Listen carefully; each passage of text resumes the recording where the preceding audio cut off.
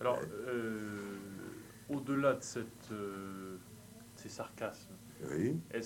quelle connaissance vous aviez d'une part des projets du gouvernement de Vichy à l'époque, c'est-à-dire la création des associations régionales de sauvegarde, par exemple? Qu'est-ce que vous en saviez et quelle relation vous aviez avec les gens qui étaient dedans? Parce que malgré tout, il y avait des gens qui étaient... Oui, j'aurais du mal à rapporter des trucs très précis.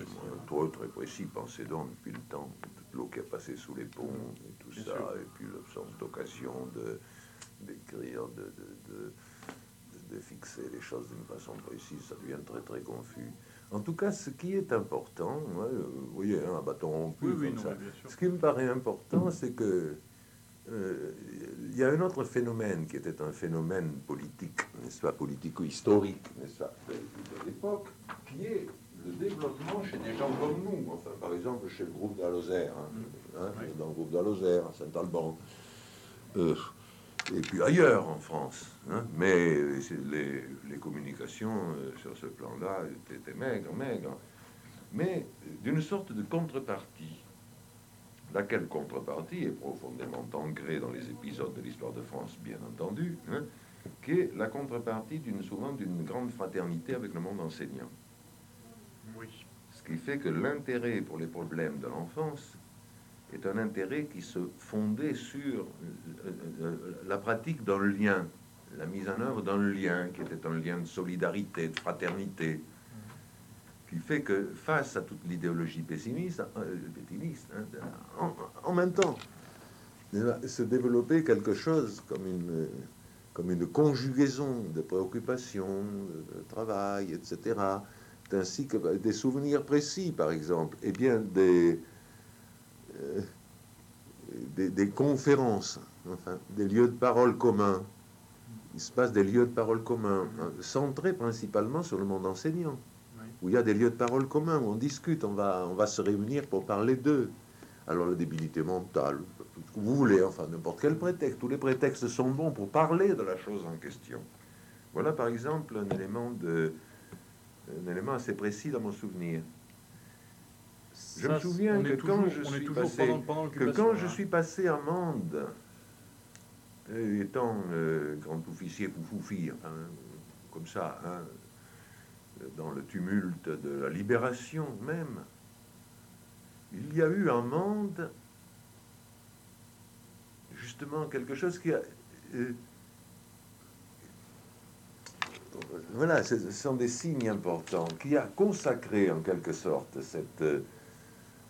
qui a donné une apparence beaucoup plus apparente, n'est-ce pas, à cette sorte de travail en commun un peu latent jusque-là. Il y a eu quelque chose organisé en commun avec les milieux pédagogiques, n'est-ce pas, à quoi on a donné un certain relief, une certaine solennité. On a profité de mon passage à Mende, n'est-ce pas, pour parler de ces problèmes-là, problèmes de l'enfance, quoi. Implicitement, explicitement, je me souviens plus très bien, mais d'une politique démocratique de l'enfance, enfin. Quelque chose comme dans le climat de la libération, n'est-ce pas? Il faut voir comment ça se passe. Dans le climat de la libération, les gens se rencontrent, n'est-ce pas? Et ils se rencontrent pourquoi? Ils se rencontrent pour fertiliser. Vous disiez tout à l'heure, à la libération, l'idée de reconstruction, etc. C'est vrai que ça correspond à un vécu du climat du temps très réel. Alors les gens se réunissent, ils se rencontrent pour fertiliser.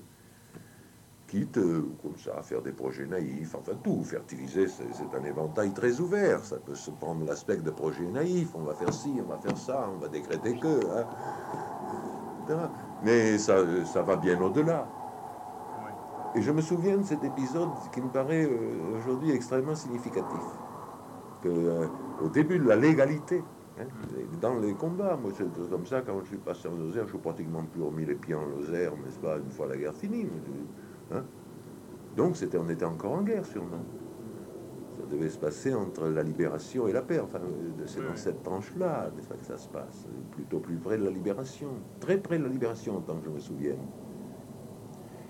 Et alors le Guillan, pendant ce temps-là, il suivait alors, la le même... Guillan, à ce moment-là, moi je le connais très peu, le Guillan. Oui. Très peu. Nos trajectoires ne se sont guère rencontrées jusque-là. On a pu s'entrevoir, c'est tout. Et lui, il bosse dans la Nièvre. Oui. À ce moment-là, il est médecin directeur de la Charité-sur-Loire. Il il est là, je crois qu'on va être obligé de faire un flashback, là, hein, parce que de se réenraciner dans des choses que vous connaissez déjà pas mal, sûrement. C'est ce qui se passe autour de hier, qui lui est réellement un personnage qui joue dans tout ça un rôle très crucial, un carrefour de beaucoup de choses. Quelqu'un que vous allez voir, ça y est, vous voyez, la discussion jaillit la lumière. Angelergue. Angelergue n'existe pas en tant qu'adulte à ce moment-là, en tant qu'homme, hein, c'est un enfant hein, dans cette période. Hein. Mais Angelergue est un homme qui a pu explorer avec beaucoup de proximité, de façon, beaucoup de comme ça, tout le circuit, dans la mesure où il vous racontera l'aventure de sa thèse. Oui, comme ça. Je le situe mal, Angelergue. Vous situez mal Angelergue. Ah, bon. Pour reprendre le flashback. Alors, hein, recentrons les choses à une certaine époque sur le personnage de hier. Ce n'est pas la source de l'histoire hier. Il y a avant bien des choses. Hein. Il y a les grands personnages, les Montessori, enfin, toute disons l'annonce d'une révolution pédagogique, enfin, hein, la découverte de la fertilité du travail sur l'inadaptation, le retard scolaire, etc., par rapport à la connaissance de l'homme en général, la psychologie, etc., tant de choses. Ça, il y a tout ça. Il y a un personnage dont l'importance historique colossale, absolument colossale, et demeure très méconnu, c'est le personnage d'Henri Vallon, dont on vous a certainement peu parlé. Je ne doute pas qu'on vous en ait très peu parlé. On en parle par rapport à la Grande Cordée, et on en parle parce qu'il était dans le comité technique à la Libération. Mais on en parle comme ça, d'une façon, disons, absolument bureaucratisée. Oui, absolument bureaucratisée. On le situe par rapport à telle ou telle institution. Bon, là, alors qu'en réalité, c'est le personnage d'Henri Vallon, me paraît à moi le plus grand personnage, n'est-ce pas, de toute cette, disons, presque préhistoire, que ce soit pas tellement vieux. Hein. Il y a donc tout ce qui se grouille autour de Henri Vallon et toute la prodigieuse influence que pendant un temps Henri Vallon a acquis au sein du monde de l'éducation nationale. Hein. Ça, et là, vous pourrez trouver des témoins de tout cela. Vous pourrez trouver des témoins plus jeunes, n'est-ce pas, peu témoins acteurs des époques héroïques, mais très érudits, qui peuvent vous en raconter. Je vais vous en donner deux témoins. Hein. Un témoin en particulier très important, notons-le au passage en ce qui concerne l'histoire, l'œuvre, enfin la portée de l'œuvre de Vallon, c'est Jacques Beauvais. Jacques Beauvais que vous trouvez à Beaumont-sur-Oise. Vous avez les coordonnées de Beaumont-sur-Oise. Hein. Bon. Qui est un vieux pote à moi, qui est mon plus fidèle allié dans les combats, disons, médico-pédagogiques. Moi, je dis souvent qu'il représente dans le monde pédagogique un peu le symétrique de ce que je suis, n'est-ce pas, dans les combats contre le médicocratisme. Il représente un peu mon allié, mon homologue, mon symétrique dans les combats contre le pédagocratisme. Hein, vous voyez un peu, hein, un gars comme ça. Hein. Bon. Et c'est un gars très érudit, n'est-ce pas, sûr, très calé comme ça, qui entrait, beaucoup plus jeune que moi, entrait dans le circuit beaucoup plus tard. Moi, je l'ai connu tout jeune instituteur dans la banlieue de Rouen. Vous connaissez pas Rouen, dans les banlieues textiles, du Caïd, c'est extraordinaire. Hein. Je connais tout jeune insti là-dedans. Hein. Que moi, j'avais déjà pas mal de bouteilles. Alors voilà, notez Jacques Beauvais à Beaumont-sur-Oise au passage. Bon, alors donc le personnage d'Henri Vallon, on va pas développer. Il y avait un second témoin, oui. Attendez, il y a donc celui-là, n'est-ce pas? Et puis alors, on retombe sur René Angelergue.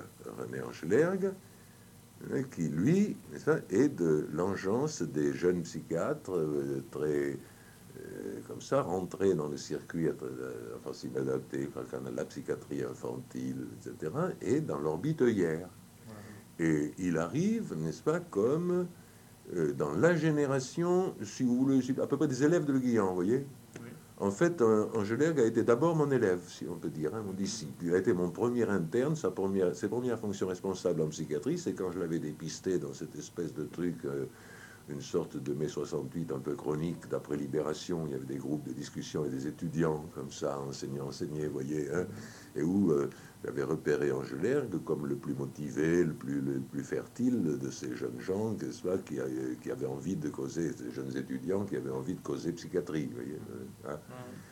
Et alors, je l'avais amené à Rouen avec moi, enfin, tout ça. Puis là-dessus, il a suivi une trajectoire qui l'a amené, n'est-ce pas, de très proche de Le Guillan, en particulier, qui l'a amené et avec dans les orbites un peu très en marge de l'orbite hier, mais où il y a eu, je me souviens, le problème de sa thèse. Il a fait une recherche sur le destin des enfants suivis à la consultation, etc. Une thèse qui a rempli hier de fureur parce que les conclusions de la thèse démentaient des affirmations a priori de monsieur le professeur. Hein? Ça vous situe Angelergue. Alors là-dessus, Angelergue a fait, n'est-ce pas, devenu un peu, il a fait beaucoup d'études du système nerveux, de la psychiatrie tous azimuts. Il s'est beaucoup frotté de près à la neurologie. Il a été psychiatre d'équipe neurochirurgicale. Et il a été, beaucoup de gens croient que c'est un neurochirurgien à tel point, parce qu'il a été très, dans les équipes multidisciplinaires de neurochirurgie, il a été le psychiatre d'équipe David à Sainte-Anne. Alors, il a beaucoup bossé là-dessus. Il a beaucoup fait de ce qu'on pourrait appeler, n'est-ce pas, la neuropsychiatrie vraie, c'est-à-dire le travail, n'est-ce pas, le regard psychiatrique sur le lésionnel. Vous voyez que ce n'est pas du tout la neuropsychiatrie au sens que c'est la neurologie tenant la psychiatrie en tutelle, c'est même l'inverse. Il est très proche de quelqu'un qui aussi en connaît un rayon là-dessus et qui n'est autre que Ajoria. C'est-à-dire, monsieur le professeur de Ajoria Guerra, récemment du Collège de France, hein, qui a un vieux pote à moi aussi, Ajoria, et qu'on saisit à Genève. Vous voyez ? Alors, il a été très proche, très directement, enfin, de l'élève d'Ajoria, quoi, en quelque sorte, Angelergue. Alors là, vous avez un circuit pour ce qui est d'explorer, disons, les marginaux, qui ne sont plus si marginaux quand on pense qu'Ajoria, professeur à Genève, professeur au Collège de France maintenant, ce sont des marginaux qui ont réussi. Et moi, quand j'étais copain avec Ajoria, quand on était les copains, les potes les plus proches qui soient, sous l'occupation, ben, il était piqueur ventouseur à Henri Roussel, puisqu'étant donné qu'il était étranger. Et que c'était l'occupation. Il était donc piqueur ventouseur par faveur spéciale, en fait, une situation d'avoir été boursier, etc., bourse d'études de la Fondation d'Egerie, de trucs tout à fait extraordinaires. Il faut que vous voyiez Ajoria. Ah oui, absolument.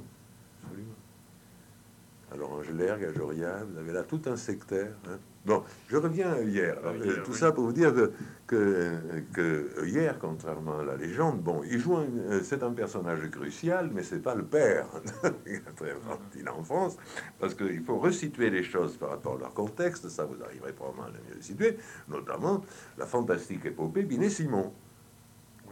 Une épopée prodigieuse, n'est-ce pas, un peu ridiculisée à l'heure actuelle, tournée en dérision, parce que le test de Binet-Simon, la légitime mépris qui s'est abattu sur la testomanie,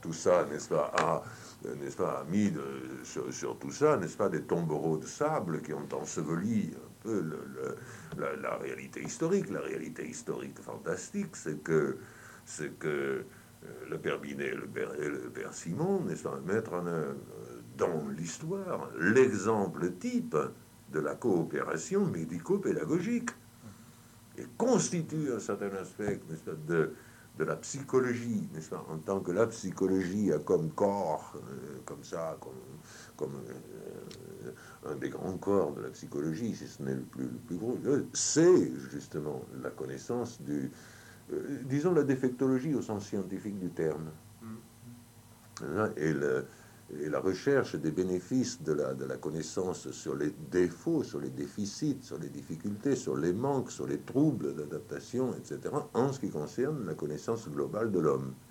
Hein. Alors, de ce point de vue-là, n'est-ce pas, la fantastique histoire de Binet et de Simon est une histoire qui demande à être complètement resituée, n'est-ce pas, en laissant au plan des anecdotes, n'est-ce pas, tous les balbutiements sur la mesure de l'intelligence, le QI, etc., n'est-ce pas, qui apparaissent comme des scories de l'histoire, alors que si on réfléchit sur le plan qui est le vôtre, n'est-ce pas, cette recherche de la dynamique de l'histoire, à ce moment-là, l'introduction de cette coopération médico-pédagogique dans le climat, dans le contexte du temps, constitue un phénomène historique de toute première grandeur. Alors on ne peut pas situer tout ce dont nous parlons, n'est-ce pas, sans référer par rapport à toutes ces grandes choses, n'est-ce pas, ces grandes lignées historiques. C'est une très grande lignée. À partir de ça, il y aura tout ce que, comme toujours, n'est-ce pas, tous les penchements forcenés de la testomanie, enfin, les mythes du QI, tout ça, dans lesquels, n'est-ce pas, secondairement, n'est-ce pas, sont à mobiliser toute un courant. Je pense par exemple, n'est-ce pas, vous voyez, pendant l'occupation, si j'essaie de me souvenir de nos conversations saltalbanaises et de nos sarcasmes, le sarcasme contre le QI était déjà vigoureux contre comme ça, enfin, le règne du QI. Déjà. Il y a donc... Bon, alors donc, hier, n'est-ce pas, à ce moment-là, fait un truc dont je ne sais pas si vous arriverez à trouver l'histoire. Peut-être qu'un homme qui a été moins personnellement mêlé aux histoires spécifiques, infantile, psychiatrie infantile, mais dont l'érudition est prodigieuse, n'est-ce pas, et qui a encore une mémoire d'éléphant, hein, c'est Daumaison. Daumaison a été personnellement très peu mêlé aux histoires spécifiques concernant la psychiatrie infantile, mais c'est l'homme le plus érudit que je connaisse sur l'histoire du champ de la psychiatrie, enfin, l'esprit assez ouvert pour ne pas voir d'une façon trop intrinsèque l'histoire de la psychiatrie, pour situer ça dans le contexte. Daumaison touche à Sainte-Anne, et puis il est très généreux, il est très amer de temps en temps, il faut savoir entendre Daumaisonner, de temps en temps, et il sort les fruits de son amertume comme ça. Non, mais c'est bon, ça donne la vie à l'histoire. Voilà. Et en tout cas, il en connaît un rayon. Et lui vous racontera, par exemple, de façon certainement beaucoup plus précise que moi, les aventures de la création de la chaire de psychiatrie infantile, qui est une conquête de haute lutte qui doit être de hier. Pour moi, elle est de hier, n'est-ce pas, la chaire. À la faculté de médecine de Paris, de haute lutte, se conquiert l'institution d'une chaire de psychiatrie infantile. Pendant un temps où la psychiatrie infantile apparaît comme activité annexe de services de pédiatrie. Enfin, vous voyez, hein, elle conquiert son autonomie. C'est le thème de l'autonomie ou majorité, etc. Toute une discipline joue des coudes, ça se fait reconnaître. La reconnaissance sur le plan officiel, c'est au niveau de la faculté, c'est la chaire.